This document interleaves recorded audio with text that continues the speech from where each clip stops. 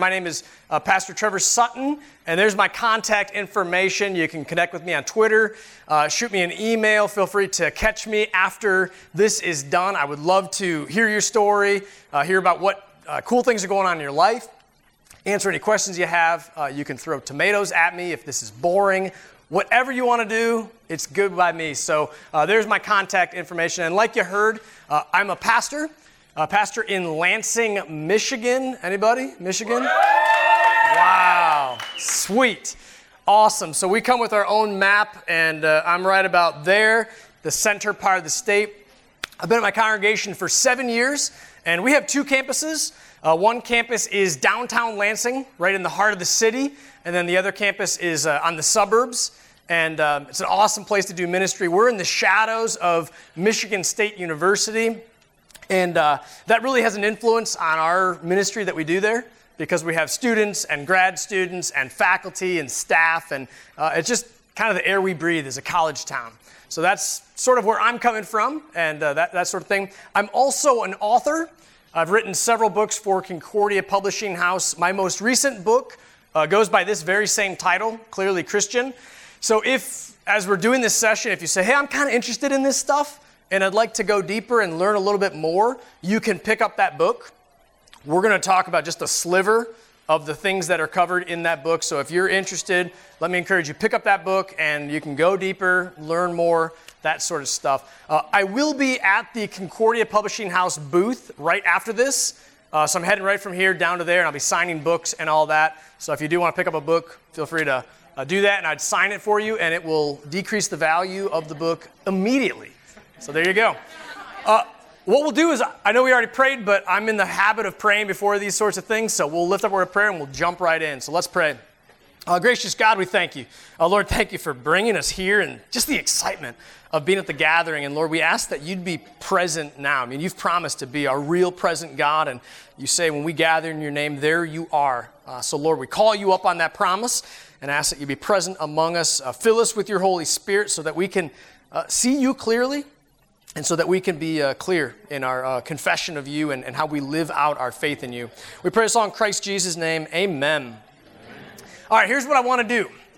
I've got 4 options up here for you.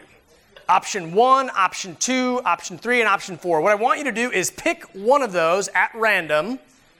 Don't everybody pick the Bible verse to show how pious you are. Pick one of those at random, load it up in your head as to what you're going to read. And when I say go, you are going to read it all out loud at the exact same time, all right? Go.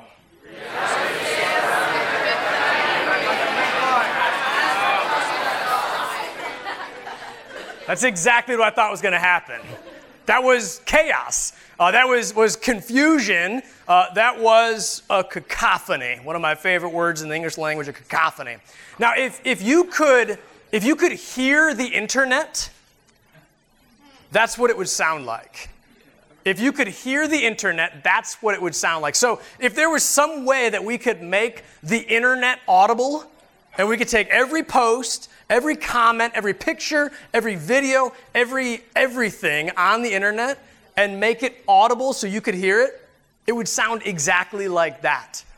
Everybody talking at the exact same time about something different, hoping to be heard, but probably not being heard, and maybe talking louder over the person next to you to hear what you're saying and to hopefully be heard by somebody else.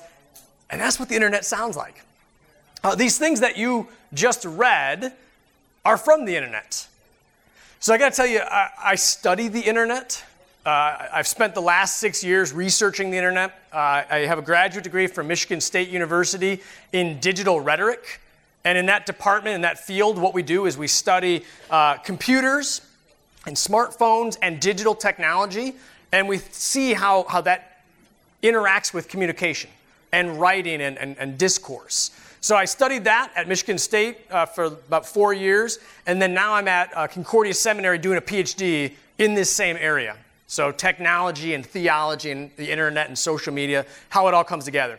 What that means is as I use social media, I'm constantly taking screenshots and saying, that's interesting.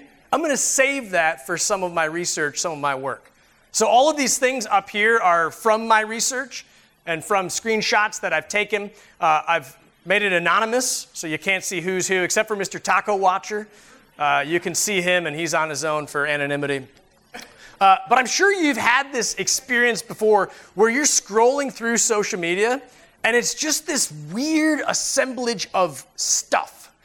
And it's like all over the place, completely random.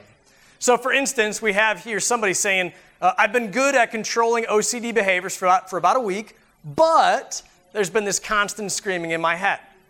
Then you keep scrolling. And then you see this weird haiku from Mr. Taco Watcher. The first day of summer, the drive-thru may be open. Ask for taco sauce. Then you keep scrolling. And you see, reality is garbage, and I'd like a refund. Then you keep scrolling, and then you see somebody post this Bible verse, our theme verse for the National Youth Gathering. God is our refuge and strength, a very present help in trouble. Then you keep going, and then somebody says, I've been kicked out of my house, and I'm homeless. And you keep going. You see somebody say, is there any hope? And friends encourage by saying, nope, nah, nothing. And then somebody else posts and says, I'd like to announce that I'm attending this school on a football scholarship, and this awesome thing has happened. And we just scroll through, and we see all this randomness, and we try to make sense of it. And I don't know if you're like me, but sometimes I see these things, and I say, what do I do with this? Do I contact that person or reach out to that person or give them a thumbs up and call it good? Or what do I do with this? So anyway, I've been studying this for 6 years, and I've come to a conclusion, a grand conclusion, a big insight that I've had about the internet. It's kind of complicated, so I hope you keep up. The internet is weird. The internet is weird. It probably shouldn't have taken me a master's degree to figure this out. This was not my thesis for my program, but it's the point that I've come to, where I've realized this thing is weird.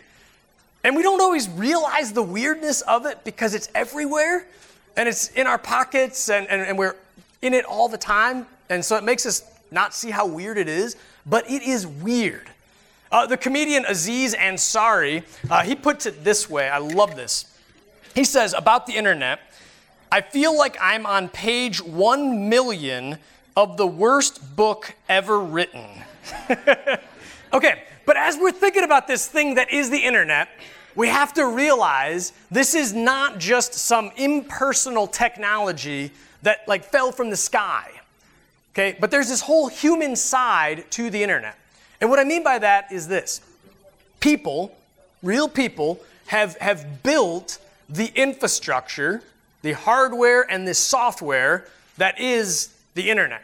So people have made the technology that gives us the internet and the applications and all of these different things. Real people created these things and designed these things.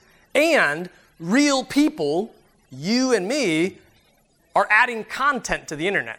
I mean, we're the human people that are posting things and liking things and sharing things and having these conversations. So it's not just this disembodied, impersonal technology, but there's a human side to it. Okay, and we can't think about one without the other. There's the technology, but also the personal side, the human side. So the internet and humanity, these things go together. Humanity reflects the internet, and the internet reflects humanity. The internet reflects humanity, humanity reflects the internet. They go together, they mirror one another. Okay? And so what we see on the internet is a direct relationship to what's present in humanity. And what's present in humanity, we see it on the internet. So if there's racism within us, it's going to spill out on the internet. And if there's hurt on the internet, that tells me that there's hurt within individual lives and people's lives. Okay, so these things go together. Jesus talked about what I'm saying here. Jesus didn't talk about the internet, as far as I know, but he does say this. Jesus says, "For no good tree bears bad fruit, nor again does a bad tree bear good fruit. For each tree is known by its own fruit. For figs are not gathered from thorn bushes, nor are grapes picked from a bramble bush. The good person out of the good treasure of his heart produces good, and the evil person out of his evil treasure produces evil. For out of the abundance of the heart, his mouth speaks. So Jesus is saying that what's within you has a direct connection to what comes out of you. And the things that you say and do and produce reveal something about your inner spiritual state of being. What's within is reflected in what's without, and things like that. Who you are has a direct relationship on what you do. Okay? We could paraphrase what Jesus says here by saying this: sinners gonna sin. Okay? And good fruit or good tree gonna produce good fruit. Okay? These things go together. It's not really that complicated either. There was a really interesting court case about this a couple years ago involving some rappers and Taylor Swift. And the accusation was made that she did a copyright infringement on the phrase, haters gonna hate. And it went to court even. All right, and I love what the judge says. Leave it to a judge to settle a dispute about hip hop. The concept of actors acting in accordance with their essential nature is not at all creative, it's banal. So he goes on, he says, players gonna play, haters gonna hate. That's about the same thing as runners gonna run, drummers gonna drum, swimmers gonna swim. Can you just see the judge like in the chamber, like writing these things like, runners gonna run, swimmers gonna swim. Yeah. But anyway, what Jesus is saying is basically this exact same thing. That who we are intrinsically plays itself out in our actions, in our words, in the world around us. So they all really just stole from Jesus. And he didn't do any copyright claim on them, but he's a nice guy, I guess. So anyway, Jesus is talking about abundance. He says there's an abundance from within, and that plays itself out with an abundance in the world around us. And I'm absolutely convinced that our world has an abundance of confusion. That if you had to say, describe the world today with one word, for me, that one word to describe modern life would be confusion. And if you were at the mass gathering last night, the guy that was painting, the first word that he wrote was confused. And I got on my chair, I was like, yes, that's what I'm saying, yes. So it was really cool to see that I think other people agree with what I'm saying, that our world has a ton of confusion. Okay, and we see this confusion on the internet. So there's this recent debate or conversation about what's real news and what's fake news. Or what's a real picture, or what's a picture that's been doctored or edited. Or what can you believe or what can you not believe on the internet? Okay? And there's confusion about those things. What do I do with this? What do I believe? What do I trust? Where do I go to get something trustworthy on the internet? In our society, there's tons of confusion. I mean, we're swimming in a sea of confusion.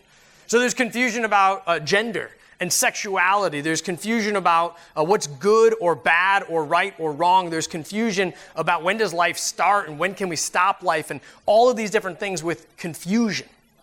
There's confusion in our homes, in our relationships.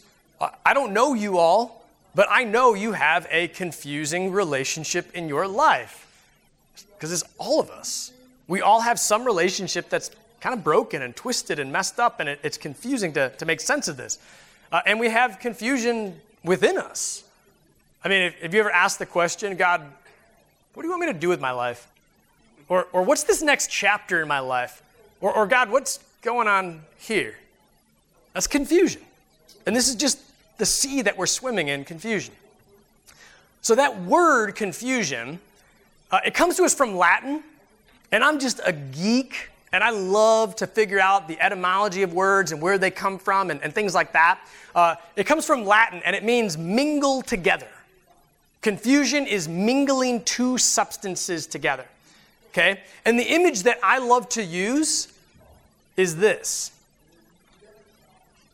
Ink in water. And you drop a little drop of ink in water, and what happens? it expands, it literally gets confused, right? Going back to that Latin root, it gets confused. So that these two substances, pure, clean water and this ink, mingle and they merge. And then suddenly, as they are confused, you can't tell where does the water start and stop? Where's the pure, clean water? Where's the ink? And where does that start? Where does that stop? And which is which and what is what? And this is, in my mind, confusion. Confusion. And we see this confusion all around us, and I think it makes life really hard. So, how do we get here? How did we get here? And more importantly, how are we in the information age and this age of confusion? So in your smartphone, you have access to more information than the ancient Library of Alexandria. Okay? They used to chain books to desks in the Middle Ages because they were so rare, so valuable, so hard to get that you couldn't just use a library card to get it. You had to sit there in the desk to read it. And now in your pocket, you have all that information. So how do we have all this information, and how are we more confused on the internet, socially, individually? How do we get here? Where did this all come from?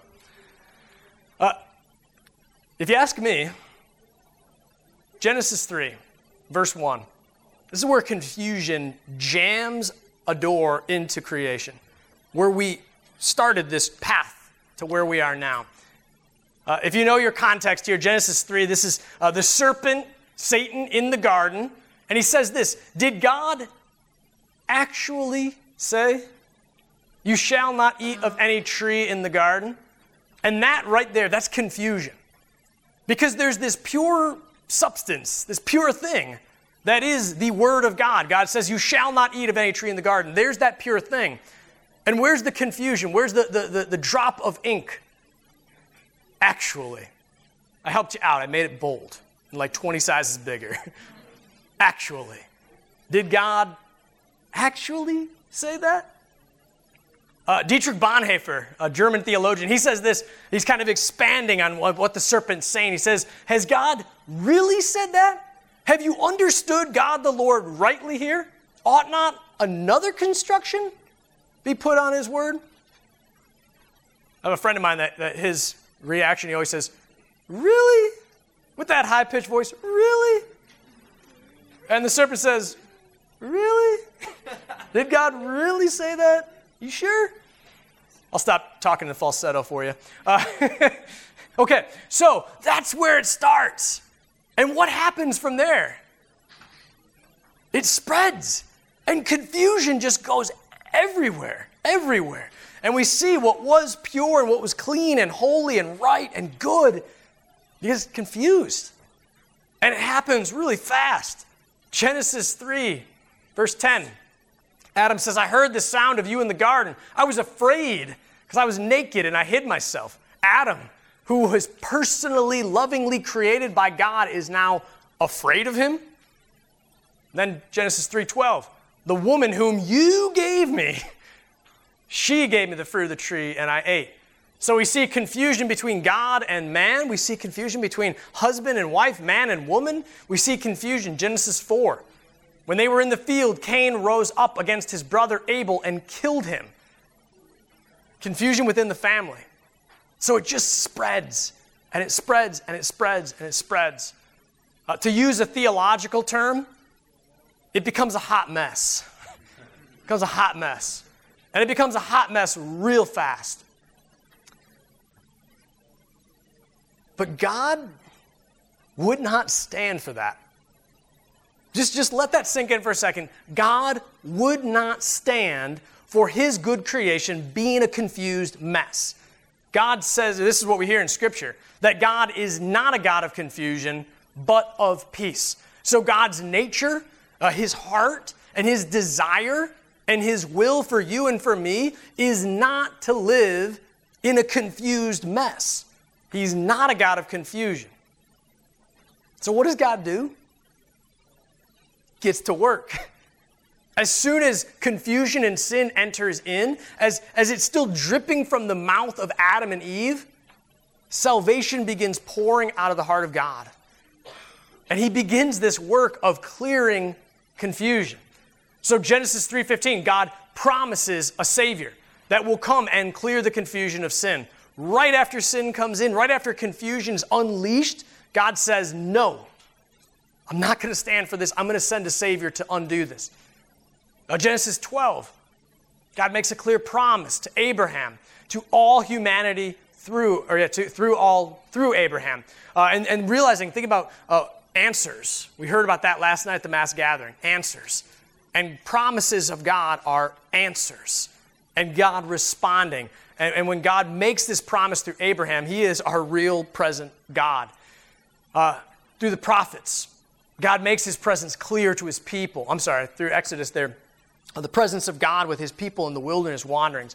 And then through the prophets, God speaking these clear words of hope. I have a plan for you. People dwelling in darkness, you've seen a great light. So God's heart is one that comes into confusion and clears it.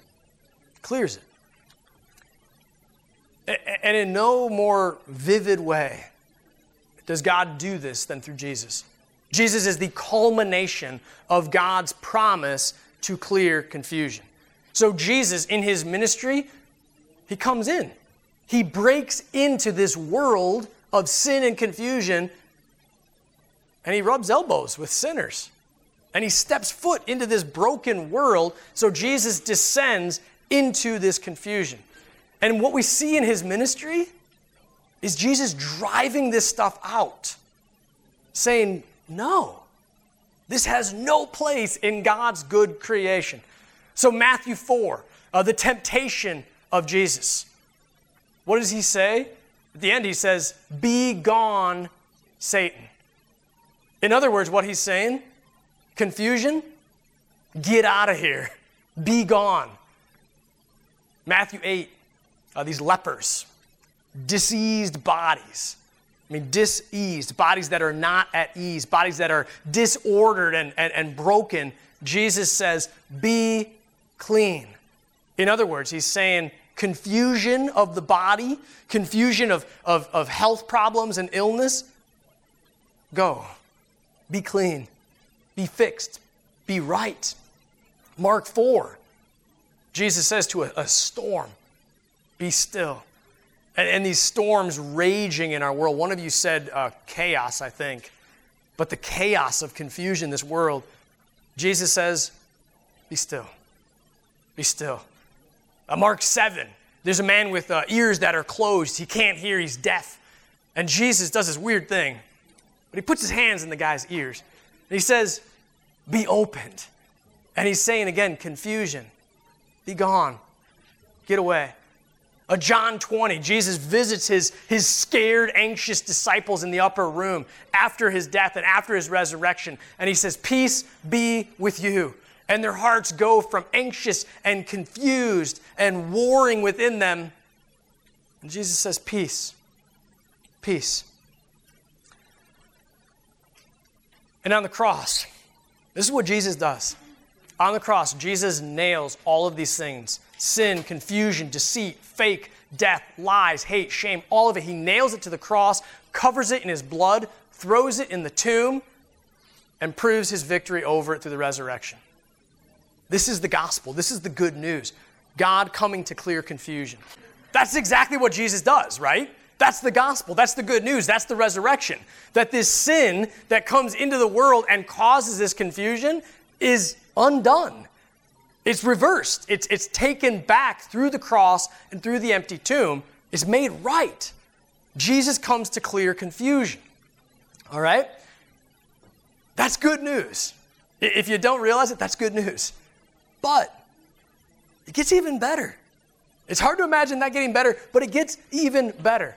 Because then Jesus says to you and to me, go with this message, with this clarity that you now have in me, go and be an agent of clarity in the world. Go out and bring clarity to confusion. So Jesus sends you and me through the call of the gospel, through the commissioning of our baptism, empowered by the Holy Spirit. He says, go into this world that is a mess and bring clarity. Speak clarity. Live clarity. In sin, in confusion, in deceit, in a world that's fake, in a world that's false, in a world of shame and hate and lies. Bring clarity to confusion. I mean, what are some applications? How do we live this out? If Jesus has sent us with this good news to be clarifying agents, what do you do with this? How do you live this out?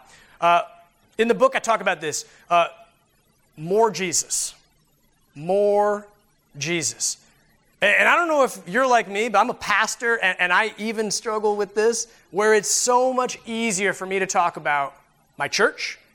It's easier for me to talk about potlucks, or my church's youth group, or the choir, or something like that, instead of talking about Jesus. The image that I like to use as I explain this to people comes from this. All right, more cowbell, thankfully. Some of you know what I'm talking about here, all right? So this is from an SNL skit, and if you've never seen it, your life is incomplete, and you need to go watch this as soon as you can. But it's Will Ferrell and Christopher Walken, and they're in a recording studio, and they're recording a song, and Will Ferrell is just going to town on the cowbell. And all of his bandmates are like, dude, tone it down, man, tone it down. But then the producer comes out and says, I got a fever. The only prescription is more cowbell. So it keeps on coming back again and again saying, no, more cowbell, more cowbell. It's good, but it needs more cowbell. It just keeps on more and more and more of that, all right? This is for us, not cowbell, but as the people of Jesus, we need to be more Jesus. So what I mean by that is this. In your daily interactions with people at school or in your neighborhood, your sports teams or whatever it is, you can't assume they know who Jesus is. And you can't assume that they know what's in the Bible. You can't assume that they know what it means to be a Christian. So what I encourage people to be more about Jesus, a really practical way, is to lead with Jesus. Lead with Jesus. If any of you are interested in writing, one of the things that you learn in writing classes in journalism school is don't bury the lead. And what that means is this. If you have a story to tell, don't put the most important point at the end. Why? You might lose the reader by that point. So you start with the lead. It's called an inverted pyramid. The most important point comes at the beginning, so that if you lose your readers by the end, it's okay, because they got the point. So friends, what I would encourage you to do is more Jesus and lead with Jesus. Lead with Jesus. So as you talk to people, say the name Jesus. Find ways to bring the name of Jesus into the conversation. Instead of talking about your church or your youth group or the Bible in some vague sense, talk about Jesus. Talk about Jesus. The other thing is this. More Jesus, we can do this on social media. And we need to rethink how we use social media. And I am the worst about this, all right? So I will speak to you as one who's really bad about it myself, but we are all about humble bragging on the internet, right? And we present these like curated, edited, photoshopped versions of our lives that make it look like I got it all together. And I've got the perfect family, the perfect life, the perfect everything. It's really hard to talk about our need for Jesus when we present ourselves as being perfect. And so we need to rethink how we use social media on a personal level. And I don't mean we have to be like self-deprecating, like, woe is me, I'm a horrible, broken sinner. But just be honest and real that you are, in fact, a sinner in need of a Savior. That is powerful in how disarming it is for other people. Because other people see that and they say, yeah, my life's kind of messed up too. Yeah, I've got some brokenness within me. And it generates this powerful conversation to talk about Jesus. All right, so more Jesus. The next one is this: own the truth. Own the truth. I'm sure you've heard this expression before, but truth claims. Truth claims. Okay, and truth claims are this, that there's not just one truth out there, but people believe in all these different kinds of truths. So what's true for you isn't true for me, and that's the world that we're living in.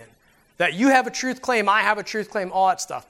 People look at us as followers of Jesus, and they say the truth claim that you are holding on to is outdated, old-fashioned, outmoded, from a different time and place. Okay? That's just kind of the reality of the world we live in. People say that the truth that we believe is old-fashioned. Anyone know who this guy is? The mustache should be a giveaway. Friedrich Nietzsche. A guy named Friedrich Nietzsche. He's known for his mustache. But he's not only known for his mustache. He was a very influential philosopher in the 19th century. And Nietzsche is known for nihilism and all these different philosophical things. But he was pretty antagonistic against Christianity. Nietzsche says this, kind of cutting words. He says, when on a Sunday morning we hear the old bells ringing, we ask ourselves, is it possible? All this for a Jew crucified 2,000 years ago who said he was God's son? Certainly. The Christian religion constitutes in our time a protruding bit of antiquity from the very remote ages. How ghostly all these things flit before us out of the grave of their primitive antiquity. He's one to believe that such things can still be believed. Can you just imagine if Nietzsche came to the National Youth Gathering and saw this? He would just be, how is this possible? You believe this? Okay? But he's not the only one that sees the world like this. And he's not the only one that sees Christianity in this way. I've had this experience myself. I'll tell you real quick a story about this. So I was at the seminary, and I was speaking at a graduate conference, like an academic conference, okay? And it was in Utah, Salt Lake City. We were talking about that. Salt Lake City. And I was talking to one of the other presenters. And he was an English professor from a university in California, and we're having a conversation, talking about my paper and his paper and different authors that were interested and things like that. And then the conversation shifts a bit, and he says, so where are you going to school? And I said, I'm going to Concordia Seminary. And he said, oh, interesting. So what are you doing there? And I said, well, I study theology. And he goes, huh, what are you going to do with that? Like, what's the point of your degree? And I said, well, I'm going to be a pastor. That's what I'm going to do with my degree. I'm going to be a pastor. And things got weird. All right? This happens a lot. Any pastors out there, you know how this goes. Things got weird. He took a step in really close, got into my space, and he started whispering. And he goes, so you're a Christian? And I don't know why, but I started whispering. Because it just felt right. It's like we were having a moment. I said, yes. And it was really obvious in that moment that he was like, huh, I didn't know you guys existed anymore. It was obvious, what on earth are you doing here at this academic conference? Why are you thinking about things intellectually and rigorously, and what are you doing here if you're going to be a pastor and you're a Christian? It became really clear to me in that moment that he saw me as a Christianosaurus. I heard you guys once existed, but not anymore. And maybe you've had this experience in your school or somewhere else, or if you haven't yet, you will at some point have this experience where someone looks at you for the truth that you hold to, and they're going to say, huh, I didn't know people still believe that stuff. Let me encourage you, own the truth. We have the truth, own that truth. Don't be ashamed of it, but own that truth. 3 things about that. That means we have to know the truth. So we've got to be in God's Word to know what we believe and why we believe it. And that's vitally important in this context in which we live in. So we know the truth. We study Scripture. We can study the confessions of the church. Your small catechism, that's a great resource. And maybe you haven't dusted it off since 8th grade confirmation, but there's great stuff there for helping us know the truth. But when we know the truth, we're compelled to speak the truth. So when we know God's good news, that he's come to clear confusion, that compels us to tell other people this good news.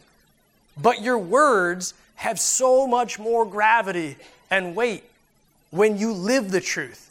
So as you're speaking this truth, then we live it out.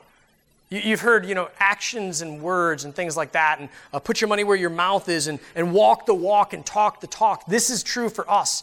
We know the truth, we speak the truth, we live the truth. The last thing that I want to encourage you to live this out is to learn apologetics. Learn apologetics. In my experience, I'm a pastor in a college town. A lot of times people, individually or maybe societally, but certainly in the popular culture, depict Christians sort of like this.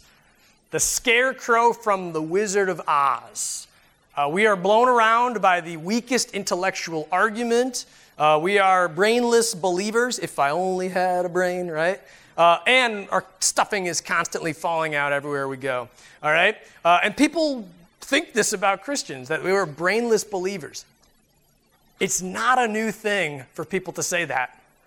This has been going on since the earliest church, that Christians are brainless believers. Let me show you this.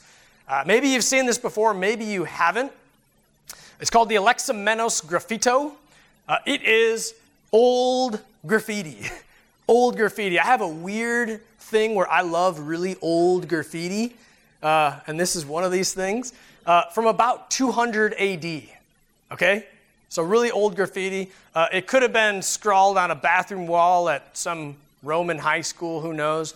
But 200 AD, there it is. You can see it a little bit better in the relief. But it says, Alexamenos worships his God. Alexamenos worships his God. This is 200 AD. And to make it even more kind of amazing and fascinating, this might be one of the very first depictions of Jesus on the cross. So one of the oldest depictions that we have from antiquity of Jesus on the cross, it might be this. It's probably not the first one, but it's up there in the top 5 or so of the oldest depictions of Jesus on the cross. Okay? Alexamenos, this chap right there, he is worshiping his God. He's worshiping Jesus on the cross. But what do you notice about Jesus on this cross? Looks like a giraffe. I've heard people say it looks like a giraffe. I don't think he's a giraffe. Donkey. Ding, ding, ding. Donkey. Yes. So whoever scrawled this graffiti on the wall was clearly making fun of Alexamenos for worshiping his God, and he's saying Alexamenos worships a donkey. You can substitute a 3-letter word in there if you'd like. Yes. Okay? So this is the world that Christianity's always been in, that we are brainless believers, easily tricked into worshiping that. So apologetics, what apologetics is simply giving a defense of the faith. Okay? So it comes way back to the ancient Roman legal system, and an accusation is made, and then you're allowed to make an apologia, a response, a defense, to respond to what the person has said against you. Okay? So that's what apologetics is. It's simply defending the faith. The 3 things I want to encourage you in this. Read expansively. So if you're interested in apologetics, read expansively. First of all, read Scripture deeply and expansively. Know your Bible well. That's the place where we start with apologetics. Know classic and contemporary apologetics books. Okay? So find some apologetics books from the early church, from the classics throughout the ages, and then also more contemporary ones. Okay? The other one that I'd encourage you to do, read expansively on books that are against the Christian faith. Okay? What accusations are people making? Be cautious as you do this. Maybe read it with some other people and have this conversation. But it's a powerful thing to say, what arguments are people making against following Jesus? Okay? Read expansively. Go deep. But not everywhere. Go deep in one particular area. What are you interested in? Is it faith in science? Is it technology like me? Are you interested in the Bible and the reliability of Scripture? In this sea of apologetics, just find one area to go deep on. And then lastly, be nice. Be nice. Apologetics is not licensed to throw verbal rocks. If you find that people are avoiding you in conversation, if you find that you're losing friends and followers because of how you're doing apologetics, you might be doing it wrong. Okay? Be nice, be winsome. Do it with love and kindness and respect. All right. We have flown through. What I do when I teach is I start out using punctuation, then I stop using punctuation, just sprint ahead with no commas or periods. So the 3 takeaways, okay? If you're just waking up now, the 3 takeaways. Jesus came to remove the confusion of sin. Sin injected confusion in the world. Jesus came to make it right, to take it back, to undo it. Jesus came to remove the confusion of sin. The world desperately needs the real love and forgiveness of God that is present in Jesus. Like I said in the beginning, if you see hurt on the internet, that's because people are hurting. And if you see confusion and hatred and sadness on those things, that's because those things are happening in human hearts. Okay, the world desperately needs this real love. And then finally, you bring clarity into this world of confusion when you live clearly Christian.